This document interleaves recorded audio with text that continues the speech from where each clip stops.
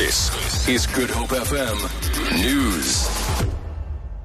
4 people have died after the car they were travelling in crashed into the Kuilsriver footbridge on the R300 in the direction of Mitchell's Plain this morning. Western Cape Traffic Chief Kenny Africa says 2 other people were rushed to hospital with serious injuries.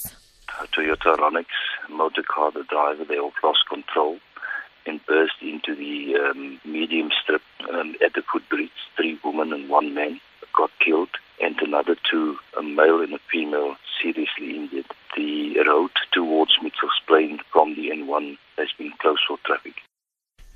Residents of Imizamo Yetu near Hart Bay in the Cape Peninsula have pleaded for decent homes. This after a fire left 1 person dead and hundreds destitute. More than 180 structures were gutted.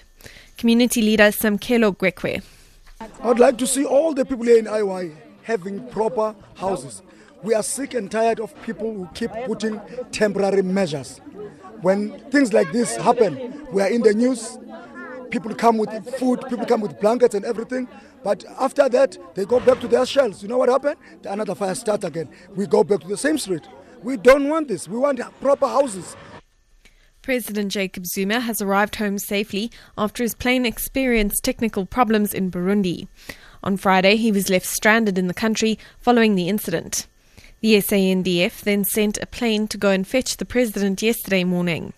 The SANDF head of communications, Sipiwe Dlamini, says they need to urgently buy a new presidential plane to avoid such embarrassing incidents. We've been raising these issues publicly that we need to purchase a new plane that will augment the fleet that we have at the moment. And early results in Iran's parliamentary elections show that reformist supporters of President Hassan Rouhani have made significant gains over their conservative rivals.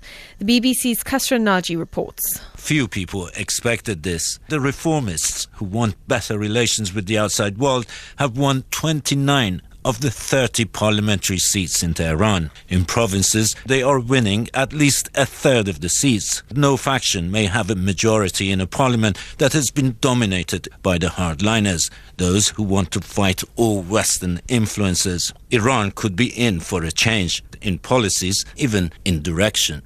For Good Hope FM News, I'm Amy Bishop.